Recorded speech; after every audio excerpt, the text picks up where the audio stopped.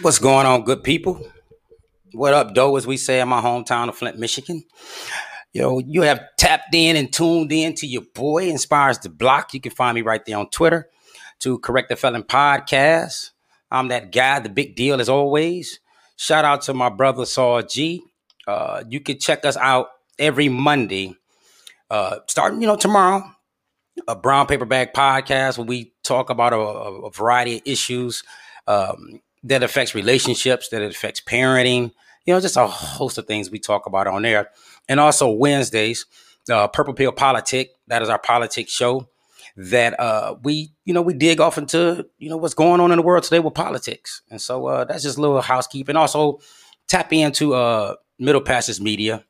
That is my media company that, I put together material that people can read up on, especially stories that not normally not talked about in the news media.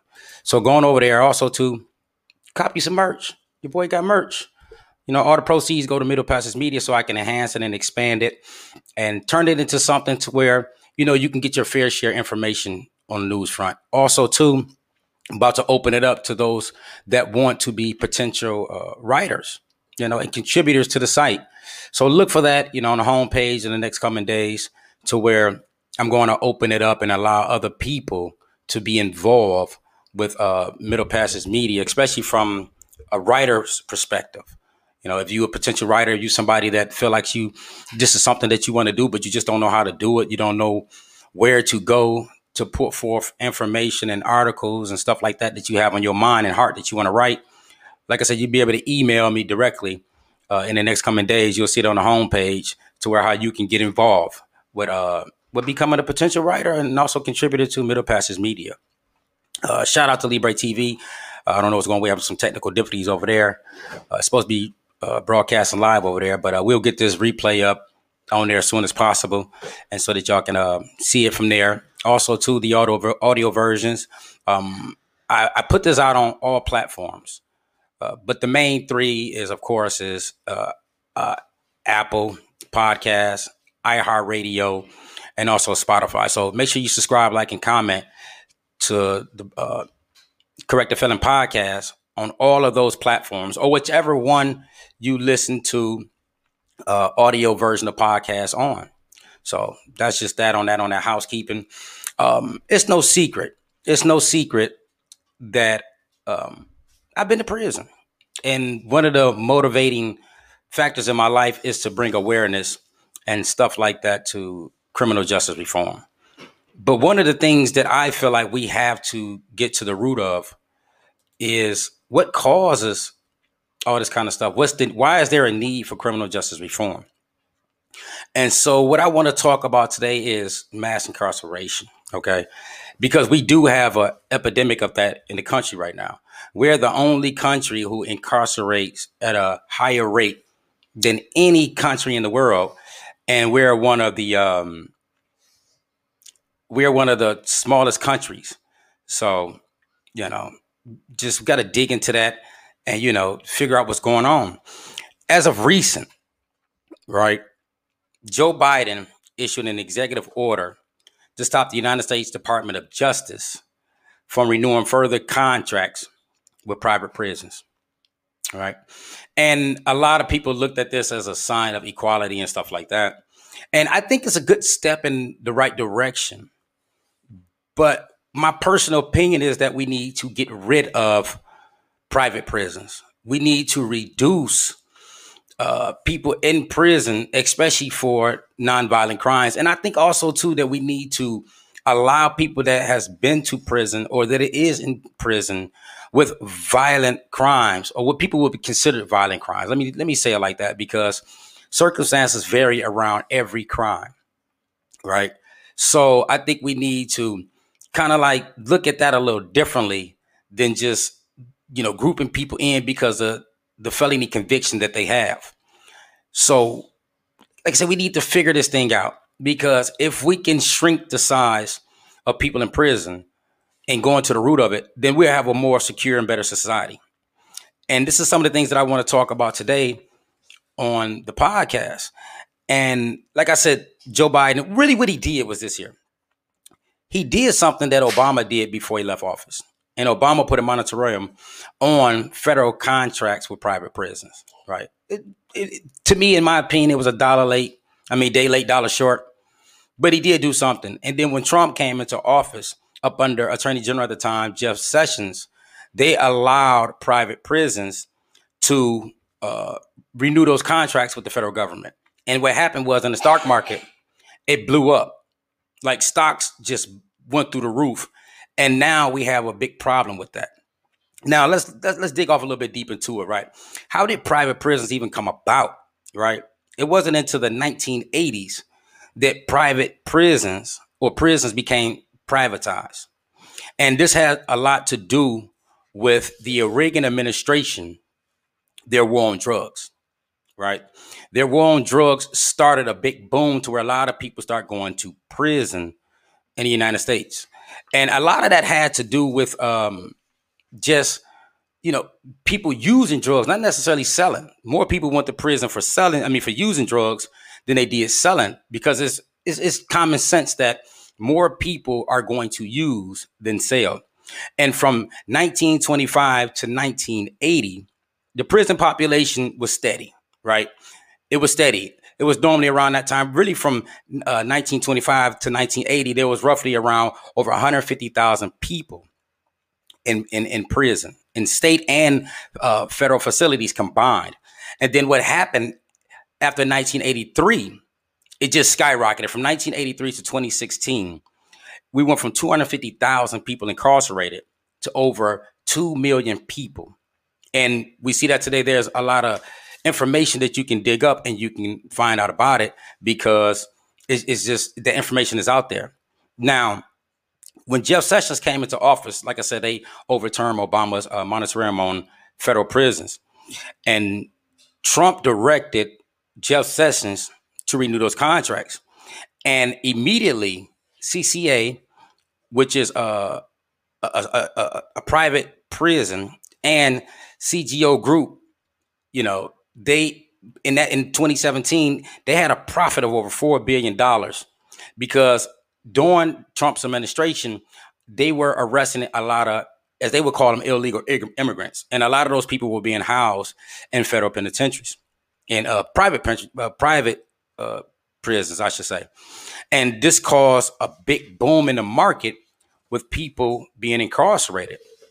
Now, it's some things I want to put up for y'all. I want to show some graphs, because I want to get into the heart of this, right? I want to show some things to where you can take, and internalize and look at it.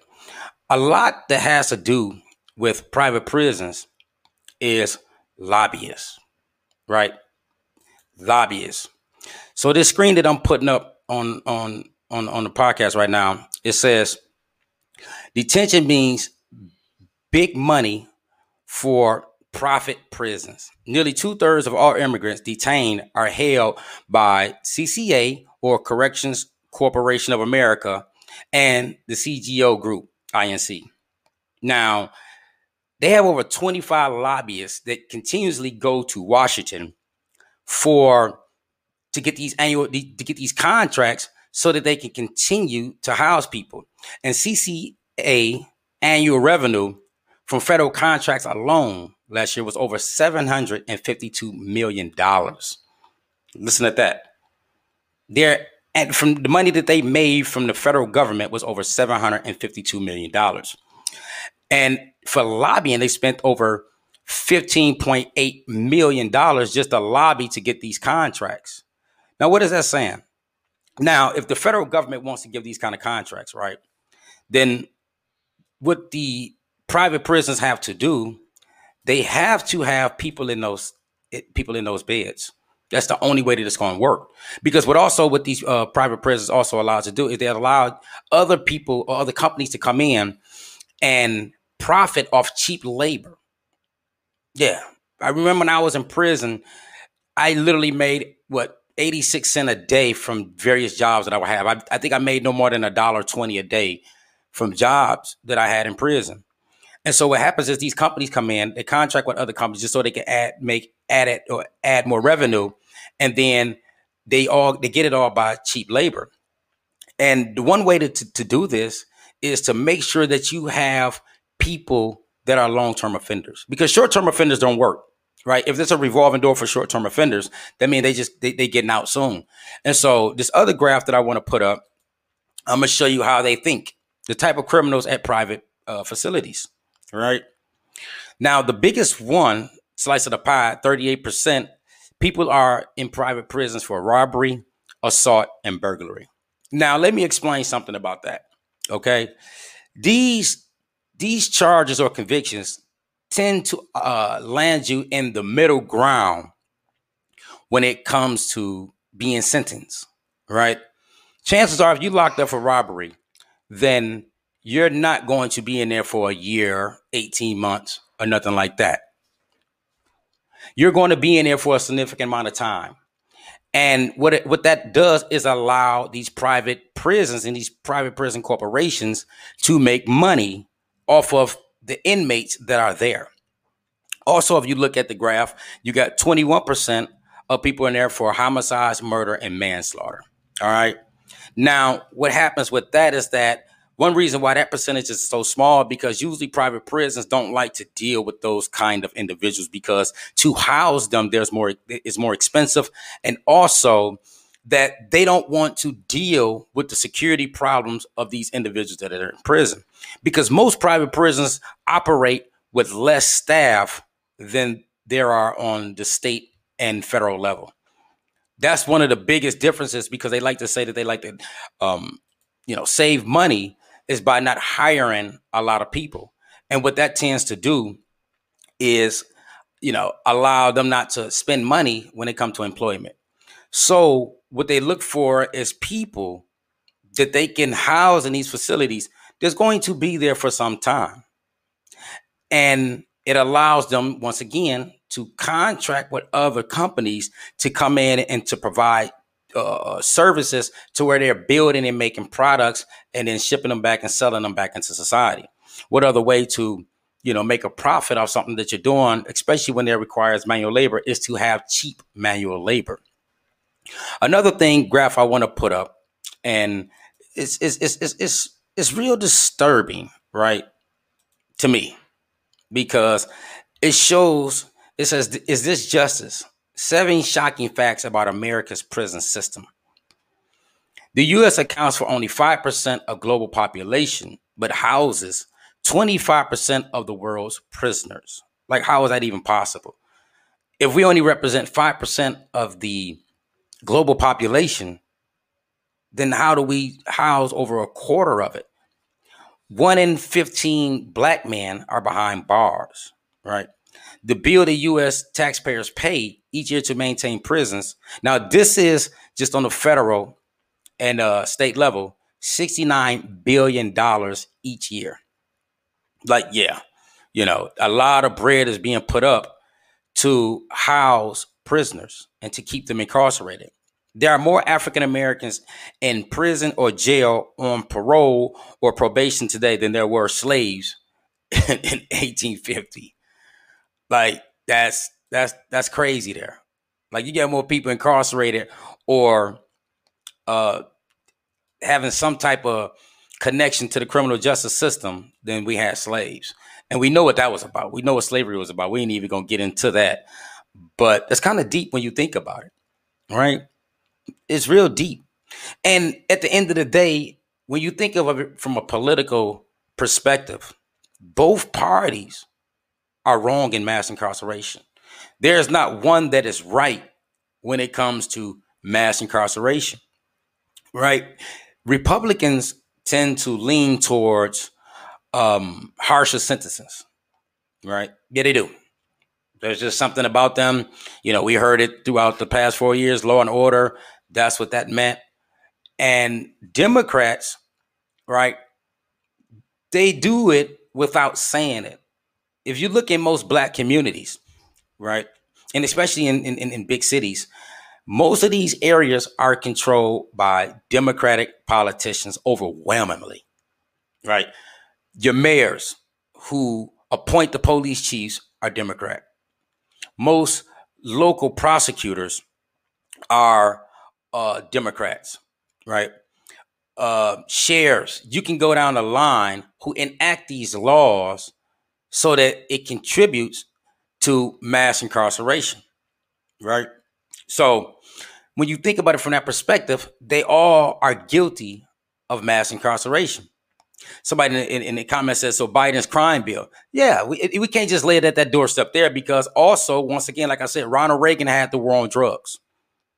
Like, I know we like to pick sides in this shit, but let's be balanced. Let's be fair. Ronald Reagan had a lot to do with it too. I know that's stuff that people don't like to hear. They just like to blame Joe Biden. Joe Biden just as guilty as Ronald Reagan. Both of them have to wear that burden, whether alive or dead. It is what it is. That's facts. So we need to quit cherry picking and want to play these sides when it comes to mass incarceration. They're all guilty. All guilty of it. And you know who suffers the most? Black people. All right? Black people suffers the most, especially when you are in prison. Like, the cost to actually be there is hell. Right? For example, especially when I was in prison, when I first went to prison, you literally spent no less than $15 per call calling your loved ones.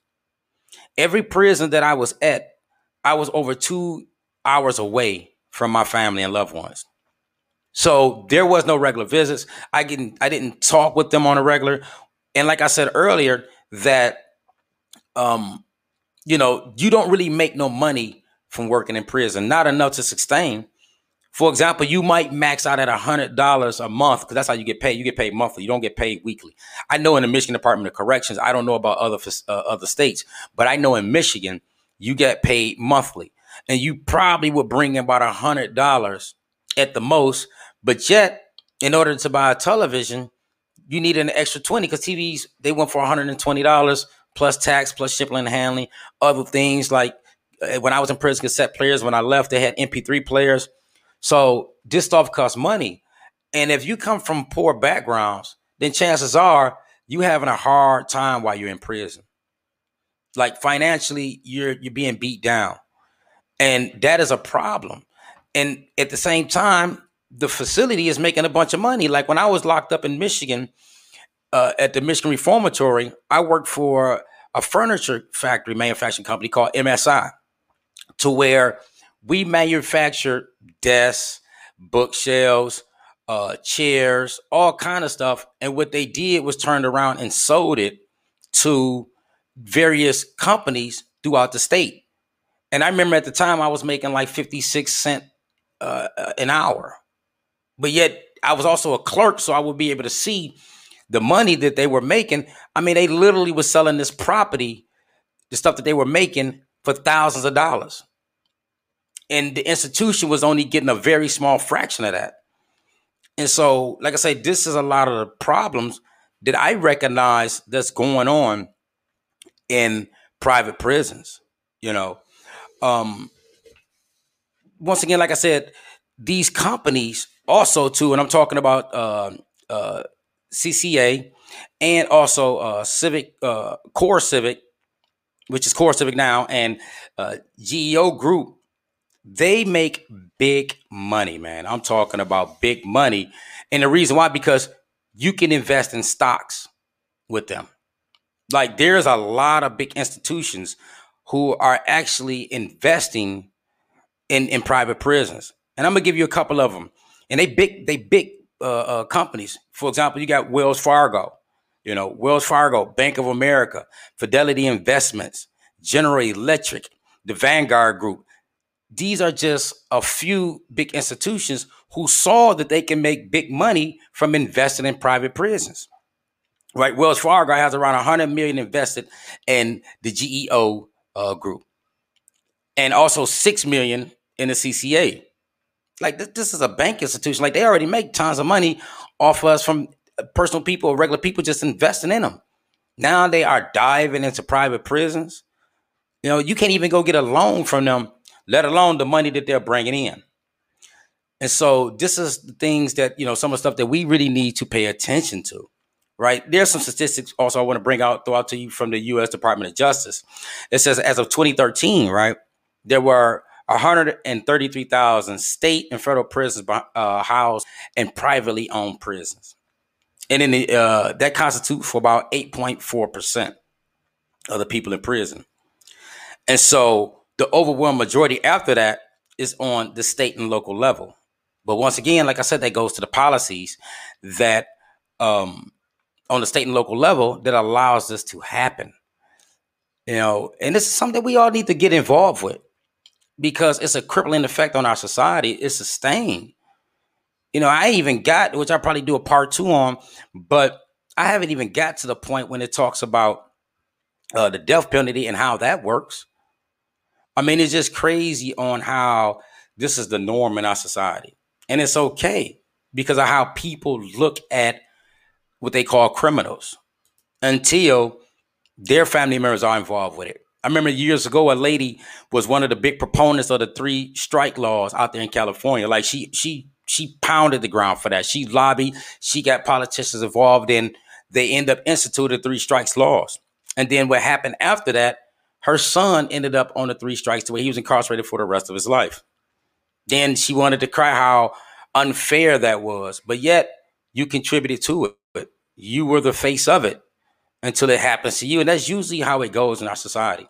Like we want to push these particular crime bills. We want to get tough on crime until our loved ones get caught up in it. Like I'll explain to you that the biggest way to curb crime is economics. The average person that's involved with crime is because of money. And the best way to fix that is to provide economic opportunities in these urban areas or poor areas. That's the only way that you can fix it. People want money. People that sell drugs, they do it for money, right? People that rob people, they do it for money. People that steal, they do it for money or survival. I mean, outside of that, like you can go into your crimes or sexual assault and stuff like that, like which is I have zero tolerance from. You do something like that, you deserve to be in prison, right? You don't have no right to nobody else's body. Like you need to be in prison for a very long time when it comes to that. But everything else is revolves around money.